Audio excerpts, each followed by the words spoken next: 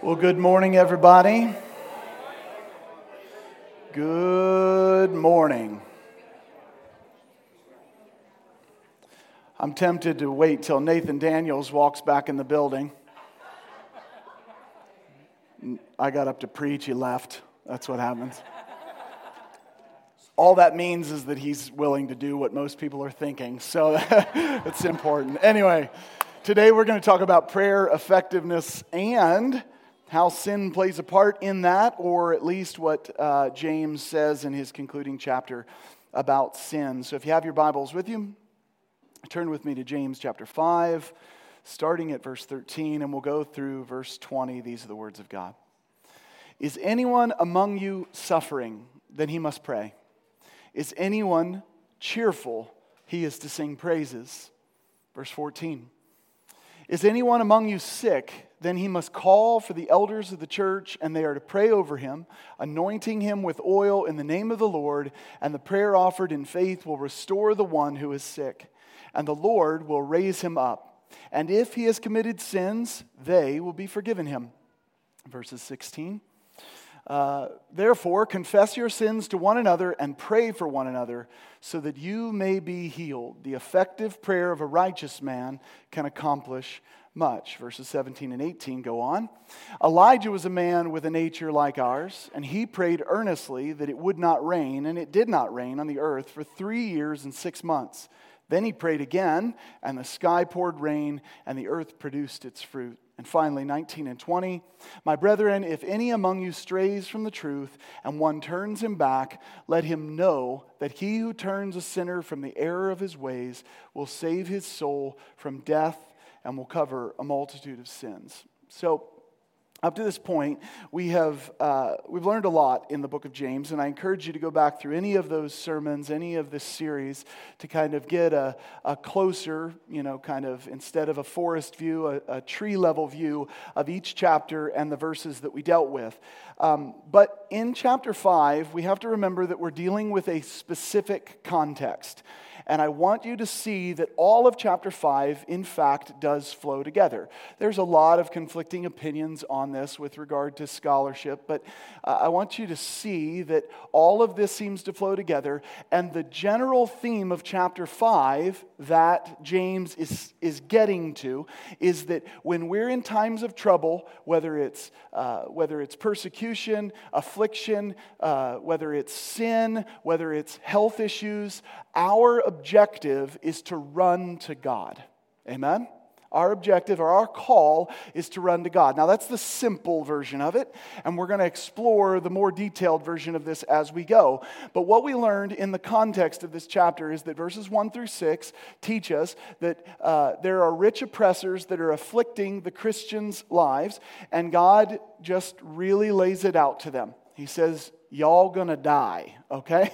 I mean, it's that simple. It's a real beautiful Christian message, right? But it is a beautiful Christian message in that we have a God who is just, amen? So in verses 1 through 6, we've got a God who is going to take aim at rich oppressors. Then in verses 7 through 20, God turns his attention, through James the writer, turns his attention to his people, who James refers to repeatedly as brethren.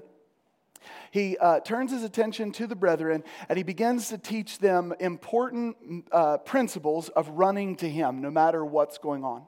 So when the rich oppressors are afflicting them, what are they supposed to be? What are they supposed to do? They're supposed to be and practice patience. They're supposed to stand firm in their faith. They're not supposed to quarrel or grumble with each other. Instead, they're just supposed to trust in God. They're supposed to run to him. And today, of course, we're going to look at the part that prayer plays in this, the part that sin can play in this, and then, of course, the part of effective prayer. Along the lines of chapter 5, I introduced to you guys an idea that I want you to keep utilizing. I want you to keep employing this when you're reading the Bible. And that is the importance of asking the question, is the interpretation I am giving to this text possible? Because the truth is, almost every interpretation out there is possible. Or is this interpretation plausible? Is it actually the most likely interpretation for this particular passage. Again, as I shared last week, you could read John 3:16 and you could see God so loved the world, and you could understand that there is a possible interpretation that some come to, that God loves all kinds of people in the world. It's not a very plausible explanation due to the fact that the scripture goes on to say God wants that none should perish. He doesn't want that none kinds of people should perish. He wants that none should perish. He wants all to come to everlasting life. Amen? So we have a possible interpretation, and then we're dealing with a probable interpretation of the scripture. So this morning we're going to weigh that again, and I'm going to kind of be geeky and jump into those places as we get there. There's three major sections that I've divided this last section into, and they are as follows. Number one, a call to prayer. We're supposed to be a praying people. That's verses 13 through 16. Number two, the effectiveness of prayer. That's verses 17 and 18. And then finally, the wanderer, or where sin plays a part inside of all of this and what we're supposed to do about it. That's verses 19 and 20. So let's deal with a call to prayer. Verse 13 again says this: Is anyone among you suffering? Say that word with me. Suffering. Then he must pray. Is anyone cheerful? He is to sing praises. Now this word suffering here is the same word as the word trouble. It's the same exact Greek word that's used in verse 10, speaking of the prophets. They endured a lot of trouble. They endured a lot of suffering. So in this situation, make sure you read it properly. In this situation, we're not talking about sickness, we're not talking about disease, we're actually talking about affliction, the same kind of affliction that the prophets would have gone through in this, right? So we see this in verse 10, and what was the call for the prophets in verse 10? Or what was so exemplary about their lives that we should follow according to verse 10? It was their patience, right? So in regard to suffering, the prophets employed patience. They trusted God. They didn't look to the immediate reality of their life. They waited, and they were willing to even wait till the return of God for their righting, or for the righting of all the wrongs in their life. Okay, so they employed patience. But now we're given an instruction in verse 13 that says, if you are suffering, if you're in trouble, what should you do? You should pray about it. Do you think the prophets prayed? You better bet your bottom dollar they prayed, right? So they were praying, we should be praying. Here's the question that I have for you, getting really practical. When you endure suffering, when you endure trouble in your life, is your go-to prayer or is your go-to complaining? Be honest with yourself. Be honest with everybody else, because they already see the answer on Facebook, right?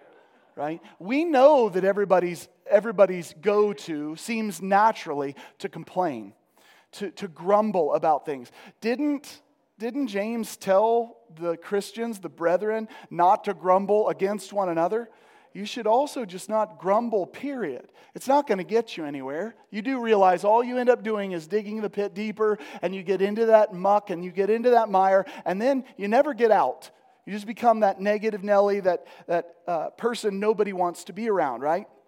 So instead of the complaining, what we ought to do is we ought to be a people of prayer. Now, it seems plausible, it also seems possible, but it seems plausible, most likely, that the prayer focus here is to pray for patience, right? The prophets seem to have prayed for patience, and I think that's what we need to do.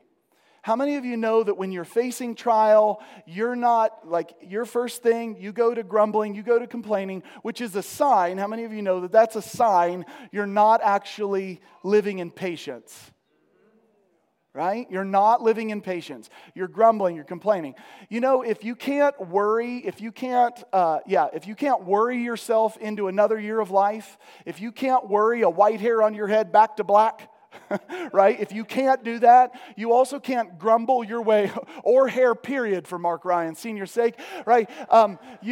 He's the one who pointed it out. I'm just going with his cues here, guys. So if you can't worry yourself back into this, you sure can't grumble yourself back into it. So what you ought to do is you ought to pray and trust God that He will give you patience in the time that you need. So when we're facing oppression, the call for the Christian, according to James 5, is what? Be patient, verse 7. Strengthen our hearts, verse 8. Don't complain, verse 9. Don't swear, and we understand the right understanding of swearing there. Don't swear by God. Just let your yes be yes and your no be no. Instead, what you ought to do is pray. And I would conclude that prayer will help with every one of those things. You should pray for patience. You should pray that God would help strengthen your heart. You should pray when you feel the urge to complain. And you should pray when it comes to your yes and your no. Lord, help me be a man or a woman of my word. Amen? So this is really important. The next thing that's important about verse 13 is that final line of verse 13. He says, is anyone cheerful? He is to sing praises. It is true that everybody who walks the Christian life will face or endure some sort of persecution. But make sure you hear me. Everybody will not everybody faces persecution equally. Okay? You might face persecution in the way that maybe somebody in your life goes, you're one of those fuddy-duddies who believes in Jesus. That might be your persecution. Don't put that on the same playing field as the person who has lost their family because they wouldn't deny Jesus, right? Don't do that. But don't miss the idea that you're still enduring through persecution. So, the Christian life is made up of a wide range of experiences, and inside those experiences, if you're facing trial and trouble, you should be praying for patience. But if you're going through a good time, don't pretend you're not. Ain't nobody needs another negative person. What you need to do is sing, praise, worship God. The Apostle Paul models both of these when we look at his story in the Scripture. On one instance, he's crying out to God to take a thorn in the flesh from him, which I conclude is the tribulation and trial he faced at the hands of his enemies, the persecution he endured. But he also sings while he's in prison. Yeah, let's do it, right? Start a choir while we're all being abused. But the point is, if you're cheerful, you should sing. And what is amazing in the Christian life is that you can be cheerful in the midst of times of suck. You can be, right? Because God will remind you in those times, I've got you. I've got you. Don't worry about it. I won't let you fall. I won't let you falter. So are you cheerful? Then sing. So on a Sunday morning, I'm going to help Adam out a little bit here. Just kind of give you some cheerleading here. If you come in on a morning and you're happy, sing with everything you got.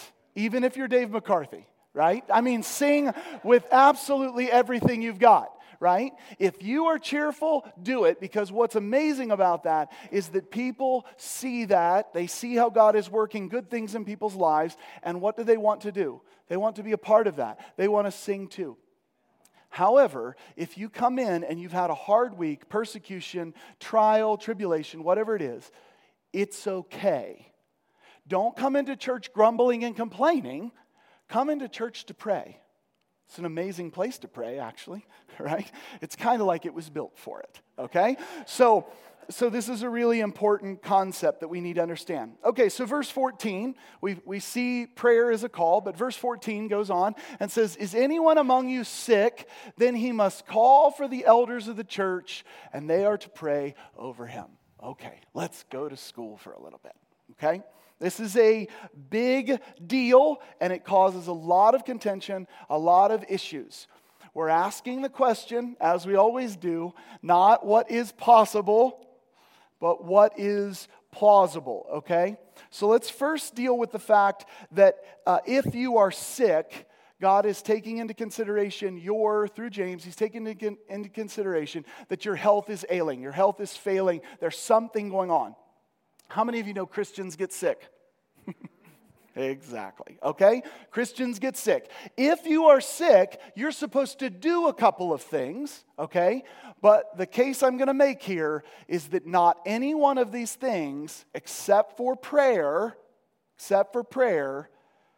is the absolute non-negotiable, okay? You just got to hear me out.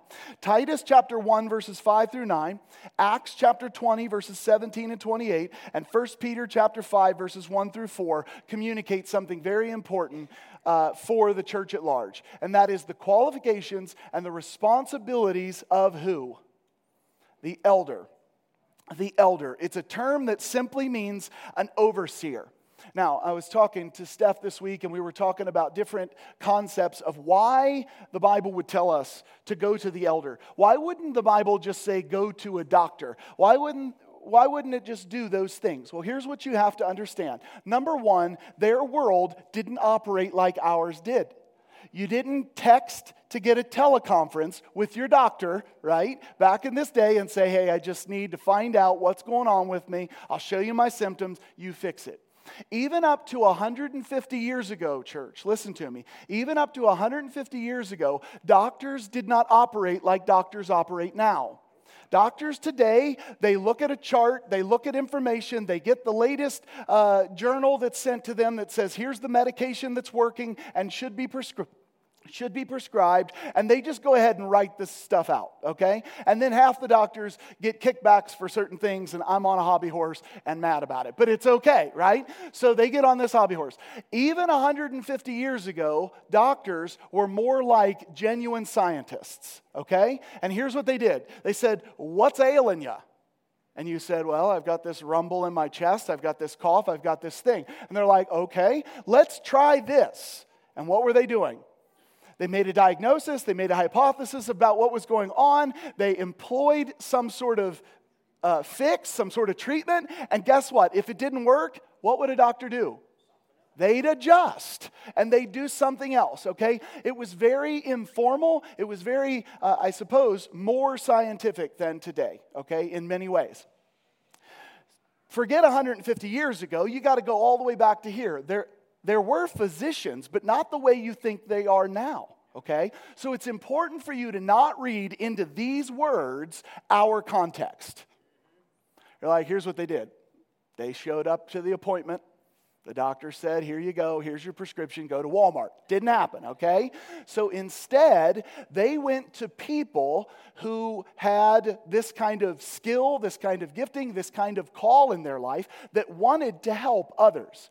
And in the Christian community, this would seem that it would be the highest ranking person. And I'm not talking about highest as in there's better people in the Christian life, but there are certain called people for a job. And that would be the elders. You have to go to the elders. You have to run to them. Listen, in ancient cultures, they would run to the shaman.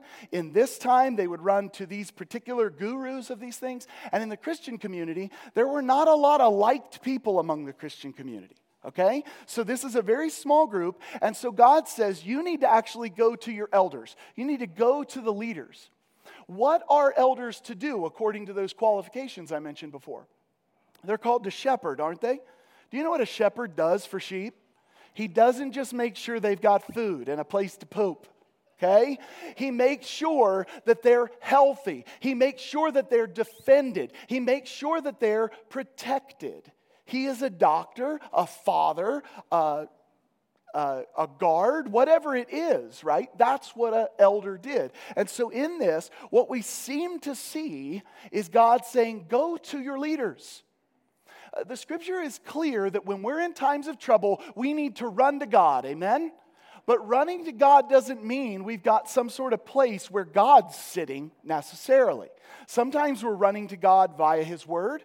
Sometimes we're running to God via His people. And sometimes we're running directly to Him. And in this instance, it seems what has been said is you need to go to the elders who are going to shepherd the flock. They're going to care for your health. This seems to be a very plausible idea. Does this mean that there's no other way? We're about to see just a few verses from now that if you pray for one another, you'll be healed. And it doesn't have reference to the elders. So listen to me. It is not about this as some sort of strict, ridiculous rule, okay? It is about, in their context and in their time, you ran to those who were supposed to shepherd you or care for you, right? So it is clearly not the case that everybody had to go to an elder. The purpose, again, is that when you're in need, you turn to God, and sometimes that means you're turning to people. Okay, but what is the main verb here? What are we supposed to do? The elder is not the main focus. Prayer is the main focus. You should go to the elders of the church, and they are to pray over you. And this bears out in the language. This is why it's important for you to study original languages. This is why it's important for you to dig a little bit deeper. The main verb here is actually to pray. The modifier of the verb, or the participle, as we would say, is to anoint. To anoint. This is simply a modifier. This is something you do while you pray, but it is not the main focus. Why does this matter? Listen. Number one, again, prayer is the thing that is effective and changes situations. Amen? It does not say later on, and I'm going to hit this again, it does not say the anointing is effective in your life. It does not say the elder is effective in your life. It says that prayer, the effective, fervent prayer of a righteous man, is effective, okay? Or is useful in this, okay? So remember that. Prayer is the focus. Number two, it serves as one more proof, and this is where it's going to get sticky. I'll get some attention here. It serves as one more proof that anointing with oil was actually meant for medicine and not for sacrament. Please hear me out. Again, here's the issue. Is it a possible interpretation that anointing with oil is some sort of special spiritual experience and people get healed because of it? Sure, it's a possible interpretation. I would argue you're wrong. Is it possible it's a special spiritual thing to have an elder pray over you? I can prove that you're wrong on that one. These are possible interpretations, but they're not probable. And here's why they're not probable. Listen to what we understand about this time frame. The Bible has to be understood within its own context.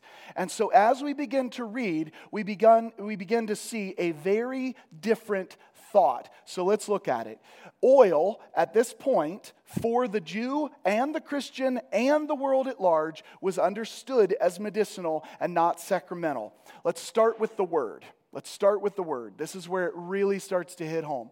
The word used here for anoint is something like, and I'm no Greek person at all, elipsantes, something like this, okay? I don't want you to even say it after me, because if I'm saying it wrong, I'll just teach you to say it wrong, right? Elipsantes. This is not the term used in Greek for sacrament. That's the word used there, and it is not the word used for sacrament. The word that is used for sacrament is the Greek word shrio. By the way, shrio actually means anoint. The word elipsantes means to smear or to dab. That's it. There's no other way. James knows what he's doing. He knows the words he's using. He's not playing a sacramental game here. He's actually working within the confines of his day. So, guess what? This is still a true interpretation in the modern Greek. They still make this distinction in these two terms. So now we have an understanding from a linguistic side. Now let's look at it inside of a historical context. It is a well-documented fact that oil was common or most commonly used as a medicinal instrument in biblical times. Turn with me to Isaiah chapter 1, verse 6. Isaiah 1:6 says this. Very cool. It'll be up on the screen. Isaiah 1:6. From the sole of the foot even to the head, there is nothing sound in it. Okay, there's a lot of context here, but I want to show you something. Only bruises, welts, and raw wounds, not pressed out or bandaged. That's a way that we heal things, right? Nor softened with oil. There was this medical application that was given to this. Now let's look at Luke chapter 10. You're all familiar with the Good Samaritan story. But a Samaritan who was on a journey came up to him, and when he saw him, he felt compassion and came to him and bandaged up his wounds, pouring oil and wine on them. Listen, if you're going to make these sacramental, you might want to add wine to it real quick, okay? New Testament, this is the reality of what's going on. No, these are medicinal realities, okay? Oil and wine on them. And he put him on his own beast and brought him to an inn and took care of him. Why didn't the Samaritan just heal him? Well, he's a Samaritan, Nathan. He's not a Christian. He's not been filled with the Holy Spirit. Guess who else does this same exact thing for medicinal purposes? The Apostle Paul with Timothy. The Apostle Paul is known for doing such miraculous things. The Apostle Paul is being bit by snakes and he's not dying. It's an amazing reality. And guess what the Apostle Paul says to Timothy? Take a little wine for your stomach. You know what I want to do? Say, Paul, why aren't you praying for him? Paul, why don't you just heal him? Why don't you lay hands on him and take this away? Because we're reading the Bible wrong. We're reading the Bible wrong. There are certain ways and certain applications where this is just what the Bible talks about. And when we talk about oil, it's important to remember its medicinal use in this context. Not in what we were taught, not in what we want to read in the Bible, but in what it was actually used for. Nathan, what about Psalm 133? What about the anointing oil that flowed over Aaron's head onto his beard? Yes. It was an anointing before the Spirit of God is poured out on all people, right? It was an anointing for a priesthood. And guess who we are because the Spirit has been poured out on all of us? A royal priesthood. That is the anointing we underwent, okay? That is the anointing. But we have a medicinal quality here. Let's take Josephus, for example. In Antiquity 17:172, he reports that Herod the Great took an entire bath in oil as his hopeful cure. So, medicinal in that time. Philo, Pliny, and Galen the physician all refer to the medical nature of oil. Galen said that it was the best of all cures for paralysis. Okay, how many of you want to try that? When your knees or your joints are aching, you're just going to jump into a bath of oil. I'm not suggesting you do this. I'm telling you what they thought. I'm telling you what they saw in their world, what they believed. So, here's what we have to understand. Number one, why is this the most plausible explanation? Or why is this a more plausible explanation? One, the word is not sacramental. It is medicinal. Number two, it was used medicinally and it's proven over and over and over. Number three, remember, these are Christians. They already have the Spirit of God.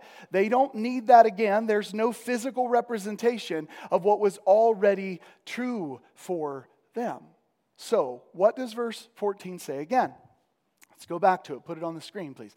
So, it says, "Is anyone among you sick? Then he must call for the elders of the church, and they are to pray over him, anointing him with oil." Remember, this is the participle. This is not the most important thing, and you're going to love me if you have a Pentecostal or charismatic upbringing. You're going to love that that's the case here in a second. You're going to love that that's the defense here in a second, because we're also not praising and worshiping at the feet of elders.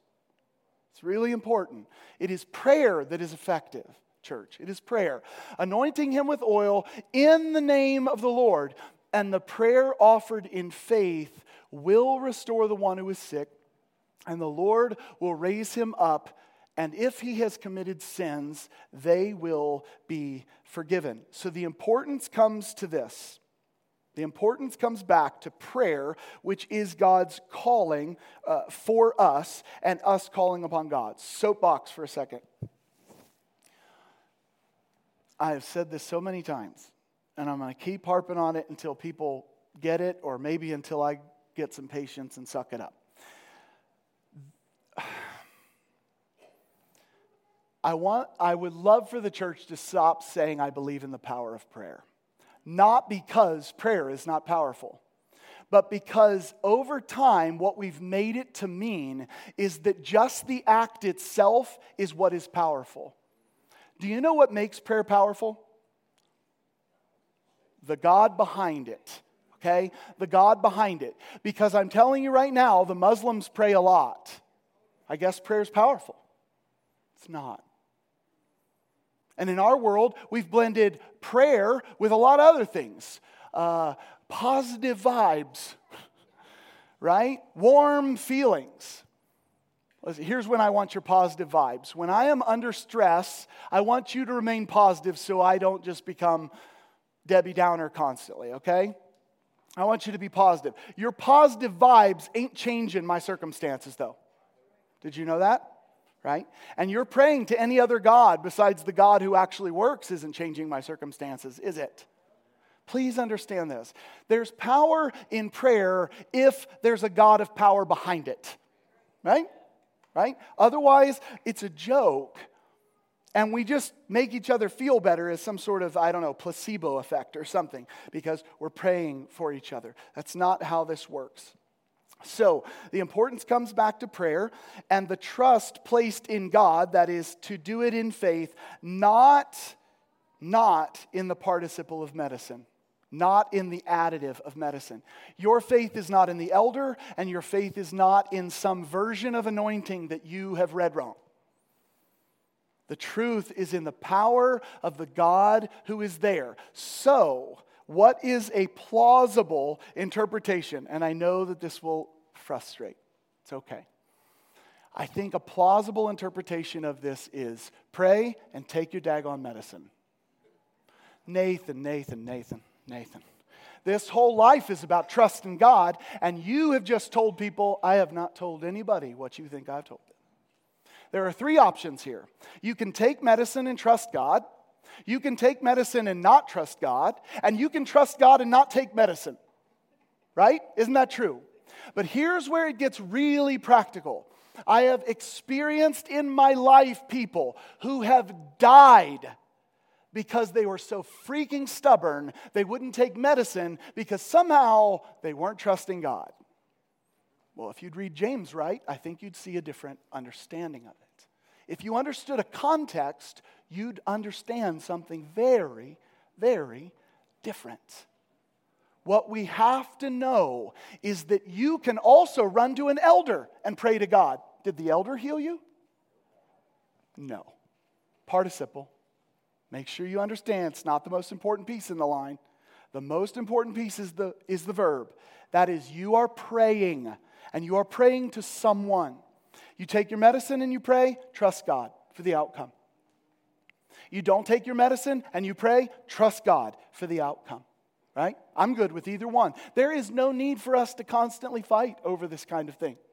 But if you're just going to jump on board with doctors and medicine and all that stuff, but never trust God, it's just one area that you need to look back to your Father. Amen? It's one more area. Where do we go first when we're in times of trouble, grumbling and complaining? What should we do? Pray. Where are we at when things hurt in our life? The pill. Where should we go? We should go to our Lord. But if you have a headache, take a daggone pill. It's okay. But run to the Lord. Run to Him. Trust Him in that time. See, there's a lot of practical importance to a right interpretation. A plausible interpretation. I'm 100% open to having this discussion with you if you disagree. But listen to me. If we read it based on their context, we come away with something that seems very, very different. So, plausible interpretation. Trust God, take your medicine. I love it. Anyway, I'm just being goofy. Okay, next verse is verse 16.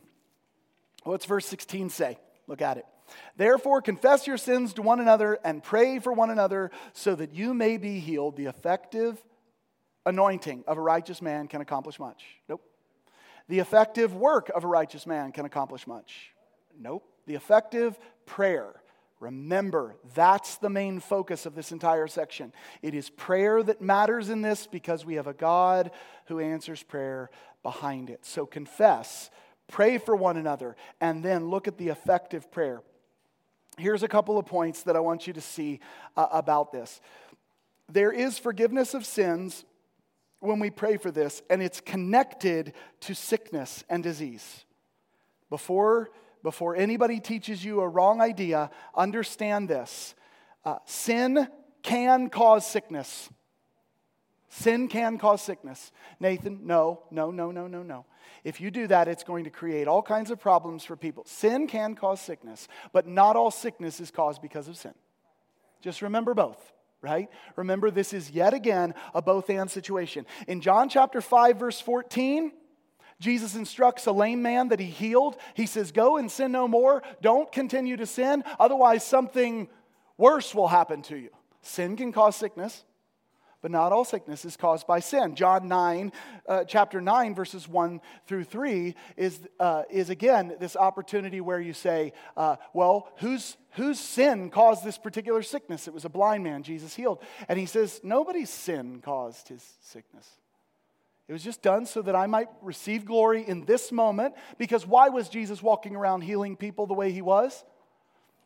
A lot of reasons, quite honestly. The kingdom of God is being inaugurated, is being brought in. But the main focus that we see in Scripture is so that he and his claims are backed up. He claimed to be the Son of God, people, right? He claims to be Messiah. You're going to need something to back that up. Right? You ain't walking in going, God's gift to humanity. Everybody's like, right, we've heard that one before, right? No, really, here, be healed. Your sins are forgiven, right? All of these different things. So, verse 16, confess, pray for one another, the effective prayer of a righteous man. Therefore, we are supposed to confess and we're supposed to pray. Those are really important. And when we do this, there is a righteousness or there is a focus that will accomplish much. Make sure you read that again. It will accomplish much. It does not say that the prayer of a righteous man accomplishes all things. It doesn't. God has a will, and God does things his way when he chooses. So here's a couple of observations. Number one, prayer is powerful and it is effective, but again, because there's a God who answers prayer in the background. Number two, the righteous man in this context is one who has confessed their sins, his or her sins. So the righteous person is one who confesses his or her sins. This does not go back to the elders. So guess what? Just like anointing is a participle and not the main focus, going to the elders was just because they were your shepherds. You ran to them. But guess what? The righteous prayer of anyone, that is one who confesses, is effective. Do you have to run to me?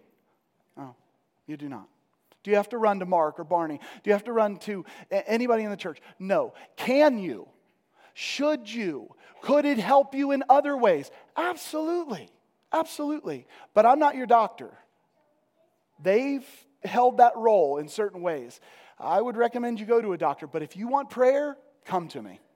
Come to me. Let's pray. Let's focus on these particular things. So, it doesn't go back to the elder in this context. It is every one of us. If we will confess our sins, guess what becomes effective? Our prayer. Our prayer becomes effective because God came to save us from death, but he also came to save us to righteousness. Amen? He came to save us from sin and death and to life and righteousness. And so we need to get that right. Okay, effectiveness of prayer, verses 17 and 18. And I'll wrap this up really quickly. Elijah was a man with a nature like ours, and he prayed, say it with me, church, earnestly. How many of you are awesome at that? Yeah, it's like half of one person on the front row. That's amazing. Emmy's like, Tuesdays. Anyway, okay, so, right, he prayed earnestly. That's my problem too, right? So he prayed earnestly that it would not rain, and it did not rain on the earth for 3 years and 6 months. Then, what did he do again? He prayed again, and the sky poured rain, and the earth produced its fruit. What's that comparison there for? For everything that James just told us to do. Are you sick? Pray about it. Are you being persecuted? Run to the Father. Are you having a good day? Rejoice in him. It's all back to God over and over and over and over, right? And so in this situation, you should be like Elijah. And before you panic and think, you know who we're talking about here, right? We're like, fire from heaven, right? Prophets of Baal all being destroyed. He had a nature just like yours. He had a nature just like mine. He probably had impatience just like yours. And he probably had a desire to not be as consistent with his prayer as we are. Okay? But what did he do? He prayed earnestly. Now, let's put that passage back up on the screen real quick. And let me just explore something with you. When it says earnestly, I hope you understand something. That does not mean to say that he repeatedly prayed. Should you be persistent in your prayer? Yes, you should, right? But the way 1 Kings 17 and 18 lay this out, what they imply seems to be that Elijah, he just prayed once and it stopped, right? That's fantastic. And then in verse 8 or in chapter 18, it seems he huddles down in this, oh my goodness, everything's going to hit the fan moment, and he prays and it changes. Are there rain clouds coming? Are there rain clouds coming? Yep, they're coming. Okay? He seems to pray. Earnestly does not necessarily mean a lot. It means for real. Are you praying for real? This is why James says, listen, if you don't believe it's going to happen, don't pray.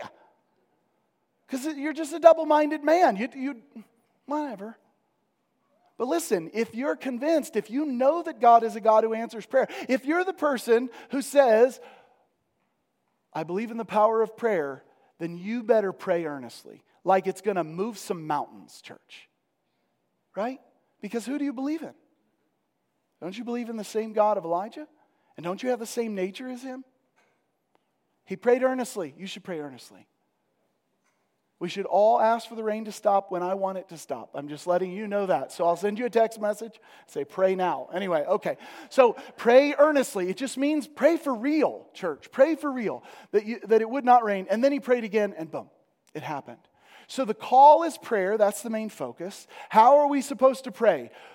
For real.